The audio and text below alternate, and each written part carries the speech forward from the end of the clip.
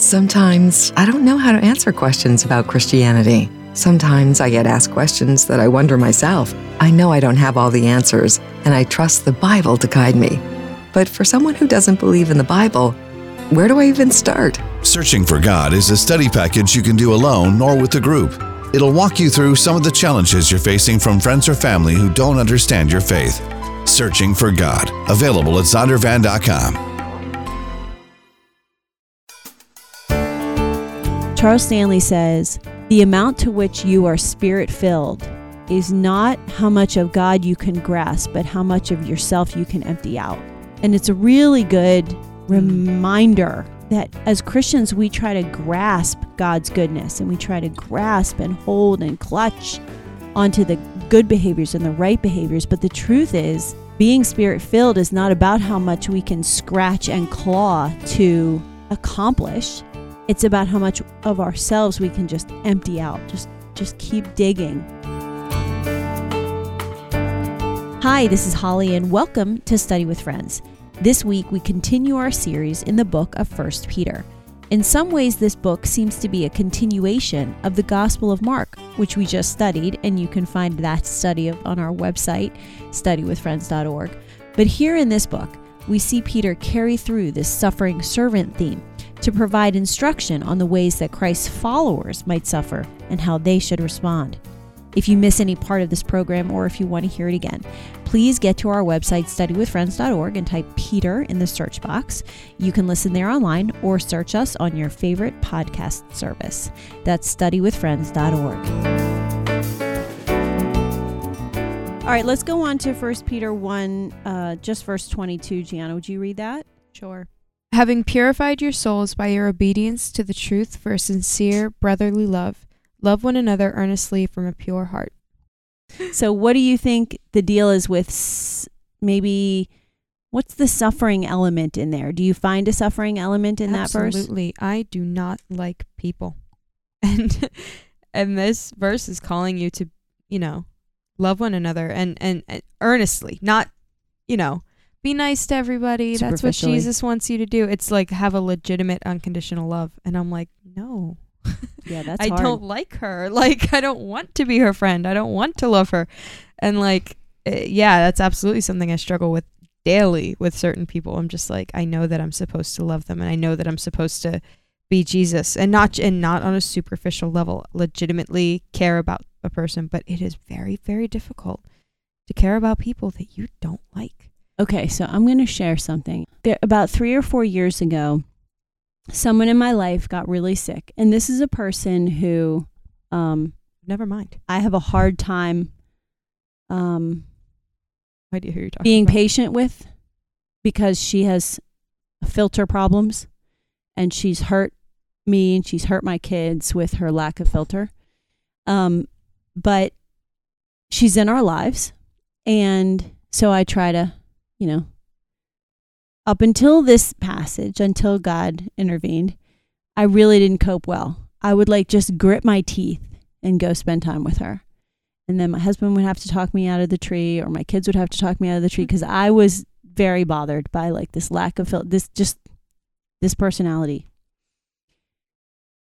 And she got sick, and I happened to read this passage. In a new translation, I read an old passage to me, which is the Galatians 5, fruit of the Spirit. And so I read this translation, and the word patience was translated as long-suffering. Yeah. Mm-hmm. Yeah. And I had this sort of moment where I was like, oh, patience is suffering for a long time. That's what patience is. That's what patience is. If you can tolerate something, you're not being patient with it. If it's easy for you, it doesn't require your patience. It's when it's hard and you're suffering that it requires patience. And all of a sudden I realized that God calls me into this relationship, and I'm going to suffer in it, but he calls me into it anyway. And I don't know, that really helped me, because I was like, it helped me just put it all into perspective and be like, sort of change my mindset before I entered it, instead of expecting this person to be different and frustrated that she couldn't be better. Yeah. In my mind, I just went into it expecting to suffer and asking God to help me be patient and suffer well, suffer lovingly. Mm-hmm. I don't know. It just reminded me when you said that about certain people, and they're in your life and you can't change that. Or for whatever reason, you could change it. Yeah, you wouldn't and necessarily want to. Yeah. You see that they have value, but there's just something about them that rubs you the wrong way, right? Yeah, and I think that that translation of patience to long suffering, because I feel like we do have a connotation with patience that isn't suffering based. Mm-hmm. You know, that isn't like, I'm going into this knowing that I'm going to not have a good time. Yeah. Like, it's sort of like, I don't think of patience like that. I think of patience like, you know, with a little kid. Like, I don't think of hanging out with a little kid as long suffering. I mean, certain children, but for the most part, it's, you know, I just think of patience as sort of like, okay, put that down, and okay, do this, and don't eat that, and spit that out, you know, like, and like, when that's more stamina. Yeah, and like, but that's of how, just like doing the right thing over a long period of time, which is related to this. I think that most people equate patience with doing the right thing for a long period of time, and don't acknowledge the suffering element of it, because you're not really, like, to use the example of a little kid, you're not really suffering when you're with a little kid, because they're generally fun, you know, like, and it's, you know, it's good. You're doing a good thing, and you're at the end of the day, you don't feel like, wow, that was the worst day of my entire life. Mm-hmm, you know, it's mm-hmm. like, yeah, I'm tired, but I'm fine. Mm-hmm. So like, I think people equate patience with just stamina, but patience implies suffering. It does. And if you aren't suffering, it's not patience. That's right. And that translation really helped me to understand that. So it's not fun. That's not a fun thought. Right. I And don't wanna that's be kind of the patient. idea. That's what Peter's poking at here. You have purified yourselves, obeying the truth, and you have sincere love for each other. It comes from the heart. He's saying it comes from your transformation. Yeah. And Okay. it shouldn't be, it's going to be difficult, but it isn't something that you just need to put your head down and power through. Yeah. Because when you have the Holy Spirit in your life and in your heart, it's you're not left out in the cold, like, okay, go be patient and go suffer for a long time. Have fun. From your own strength. Check back with me, Mhm. you know, at the end of the day. Mhm. It's, you have a newfound strength. So yes, you have newfound problems, but you also have a new way of dealing with them. Yeah. Amen. And it's not, That's good. you know, it's not, I'm not going to say it's easier, but it's not as difficult as it sounds, because you have, you know, you have the power of the Holy Spirit helping you be patient Mhm. and suffer well. And that's, you know, If, like People Romy forget that, said, too. if we can get out of the way and let him help us. yeah, well, that's a little bit of it. That's a 2-step process, Yeah. especially for me. But All For all of right. us. That's once good. you get there, Yeah. For once all you get of there, us. it's okay. Yeah. Anybody else on verse 22 of chapter 1? All right, Caitlin, would you read chapter 2, verse 1, also short? So put away all malice and all deceit and hypocrisy and envy and all slander. I think it goes to what we were saying earlier. Yeah, Mhm. but those are Let some go very of those pointed, old behaviors. those are some Yeah. What do pointed you think? words. Yeah, I was reading that and I was like, oh, that's not easy. Yeah. Yeah, like those things are definitely not easy things to get rid of, and it's like you kind of wish that they were, but through the Holy Spirit and through everything that God has given us and like through his power, we are able to get rid of those things. Mhm. And I think that's a great like reassuring thought to have, because sometimes people are like, oh, I can stop doing this thing by myself, like I can do this, but it's like you can't do it by yourself. You think Mhm. you can, Mhm. you might be able to for like a little bit, but Mhm. not for the long term. Yeah, that's right. You know, there are a few preachers that I like that really remind me that I am not sentenced to be this person anymore. There's sort of this strange balance between it's okay. Oh gosh, I want to articulate this well. So we have our salvation experience, and we always talk about God gives you this gift and you accept this gift of salvation in that salvation moment, like your first salvation moment. Mhm. But then certainly all of us, especially me, there are like these daily moment to moment salvation experiences where we have to receive what God has for us in that moment, that he is a gift and we're trying to do something. We're trying to muscle through something, But his Holy Spirit is like, actually, I could just do this for you if you could just get out of the way. Mm-hmm. Do you know what I mean? And so it's like these moment to moment gifts of being saved from ourselves. And that's what I think of when I read this passage. Like, yeah, that's a long list of ugly behaviors, but I'm not on the hook to figure it out on my own. Mm-hmm. Like exactly. Somehow we as Christians think, oh, I'm saved now, and I shouldn't be displaying any of these behaviors anymore. Shouldn't want to. Yeah, but you do. We still live in a body that's made of flesh. It's just a question of, I say this a lot, but it's worth saying a lot. Charles Stanley says, the amount to which you are spirit-filled is not how much of God you can grasp, but how much of yourself you can empty out. And it's a really good reminder that as Christians, we try to grasp God's goodness, and we try to grasp and hold and clutch onto the good behaviors and the right behaviors. But the truth is, being spirit-filled is not about how much we can scratch and claw to accomplish. It's about how much of ourselves we can just empty out. Just keep digging, and keep. And he'll fill in. Yes, and he comes into he'll fill in. But you can't shove God inside of your heart if your heart's already full of blocked up. Yep. Mm-hmm. Yeah. I feel like that's it's not really a visual, but it's, Charles Stanley. Mm-hmm. He's always a home run. Okay, so he's more bomb.com. What's that? Said he's the bomb.com. He is. Love that man. Anything else on verse 1? That's a pretty simple one, and we kind of hit that note already. Mm-hmm. Gian, I think your point is well made that maybe we don't go through every single one. Are there any others? No, everybody did one so far. So are there any others that really jumped out at you that you would like, leaving aside chapter 3, verses 13 to 17, because we're really going to dive into that together. Are there any, or do you want to just run through, like, I'll read 2, 9 through 12, and then if you guys could look through your notes and see which of the remaining verses you really think are important to lift up. So 1 Peter chapter 2, verses 9 through 12. But you are a chosen people, a royal priesthood, a holy nation, God's special possession, that you may declare the praises of him who called you out of darkness into his wonderful light. Once you were not a people, but now you are the people of God. Once you had not received mercy, but now you have received mercy. Dear friends, I urge you as foreigners and exiles to abstain from sinful desires which wage war against your soul.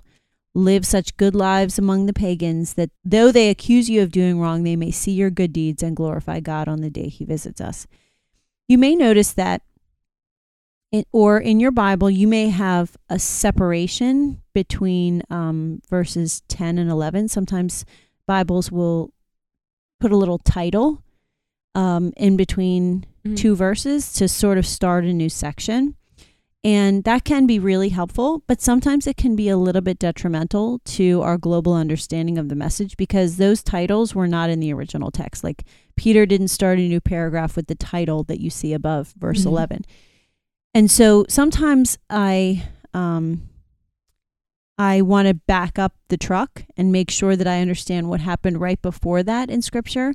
So when I was pulling the homework, I wanted to, we're sort of on this path of abstain from sinful desires, et cetera, and then certainly for the purpose of purifying yourself and also for being an example to others. But I wanted to reverse a little bit and understand what Peter said before that, because it's exactly what we've been talking about, guys, that it says to abstain. I keep taking my reading glasses off, but I can't see.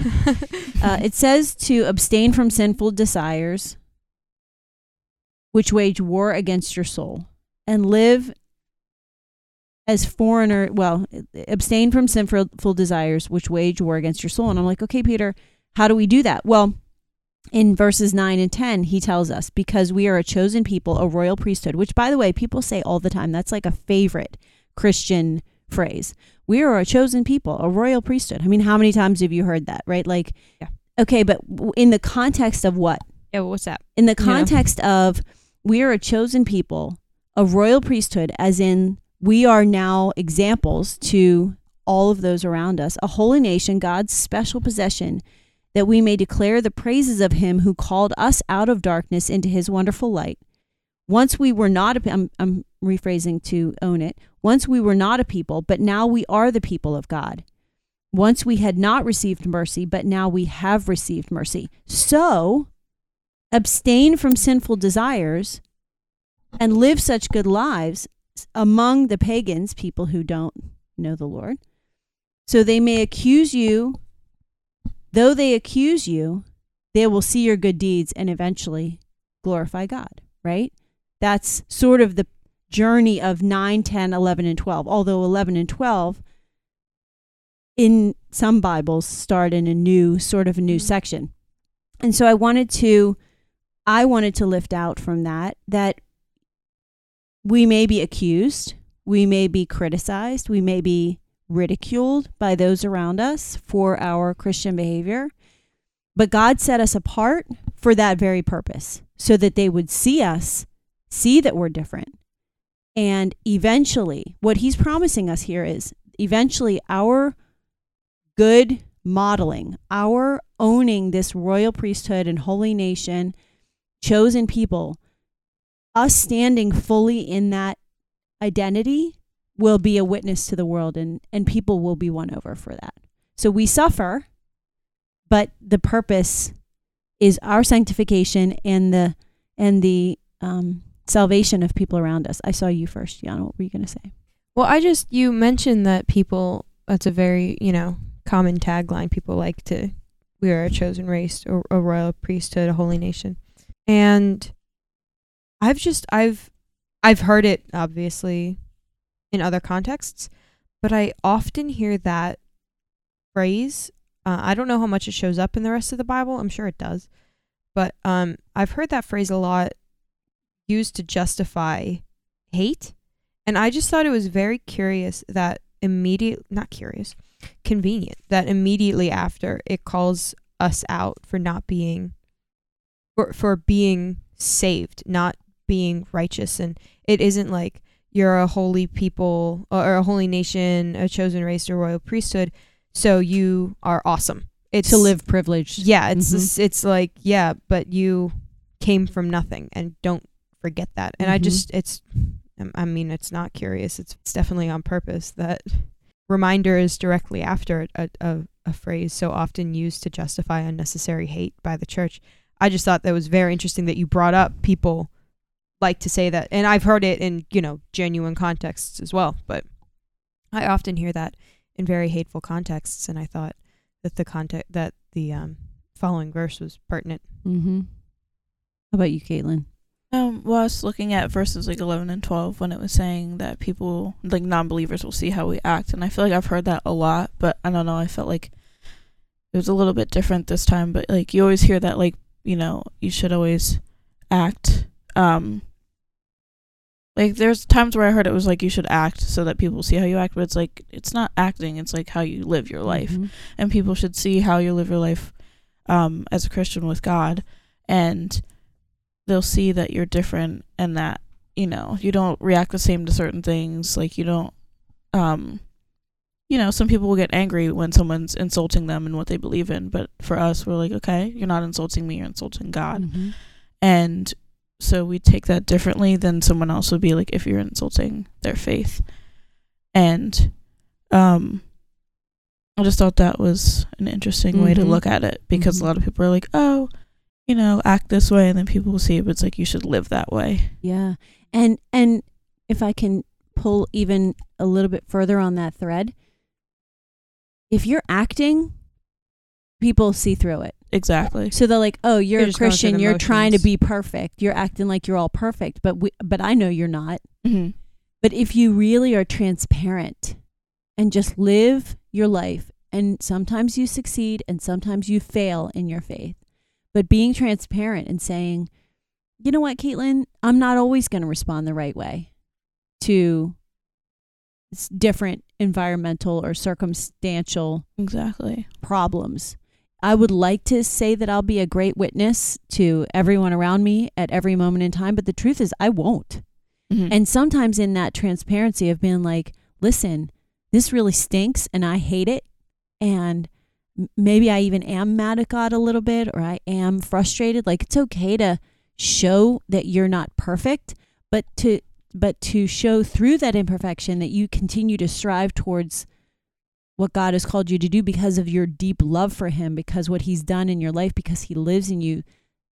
Sort of letting people in on the process can even be kind of winning them over. You know, I think most people are more won over with a transparency of saying, like, yeah, there are going to be moments where you handle something and someone's going to come up to you and be like, wow, why do you think differently about that? Why did you handle that differently? How did you accomplish that in a different way than most people would accomplish it? And you can say, that was Jesus. But then there are some times where you're like, then there are other times where you fail.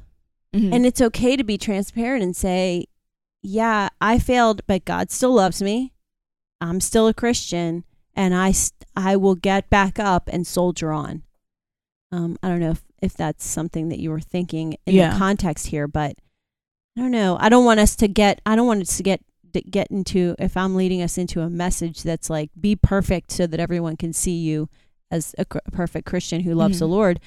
It's a process. And I think letting people in on the process, even as you're going through it, the process of sanctification as God makes you more like his son, I think letting people see that to a certain degree is a better witness than our perfection ever really could be anyway.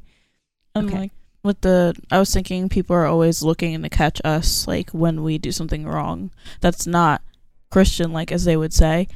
And like you said, when you do something wrong, like admit it and don't be like, oh, like try to hide it or something like that. Admit it and be like, hey, I was wrong, but I'm still striving to be more like God. I think one of the most telling markers of an authentic Christian is humility.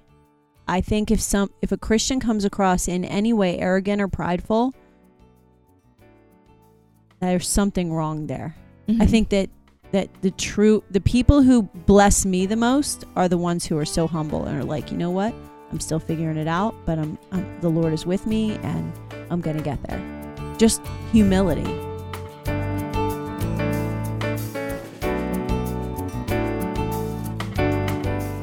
Hey, it's Holly again. This is the part where I remind you that our ministry is supported by donations and ask you to prayerfully consider helping to financially support the ministry of Study with Friends. But guess what?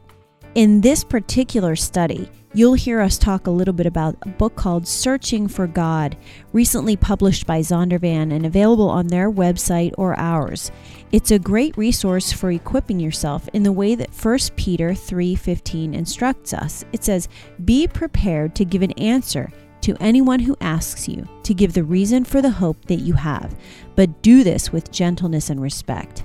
Searching for God is for individual or group study, and it'll walk you through some of the challenges that you're facing from the culture and maybe friends or family who don't understand your faith. It'll help you have the confidence you need to have those conversations in an informed but loving way. You can get this book, Searching for God, on our website, studywithfriends.org. And that supports our ministry too, so that's a win-win. I hope you take a moment to visit our website. You'll find a lot of free resources there as well. That's studywithfriends.org. See you next time we study with friends.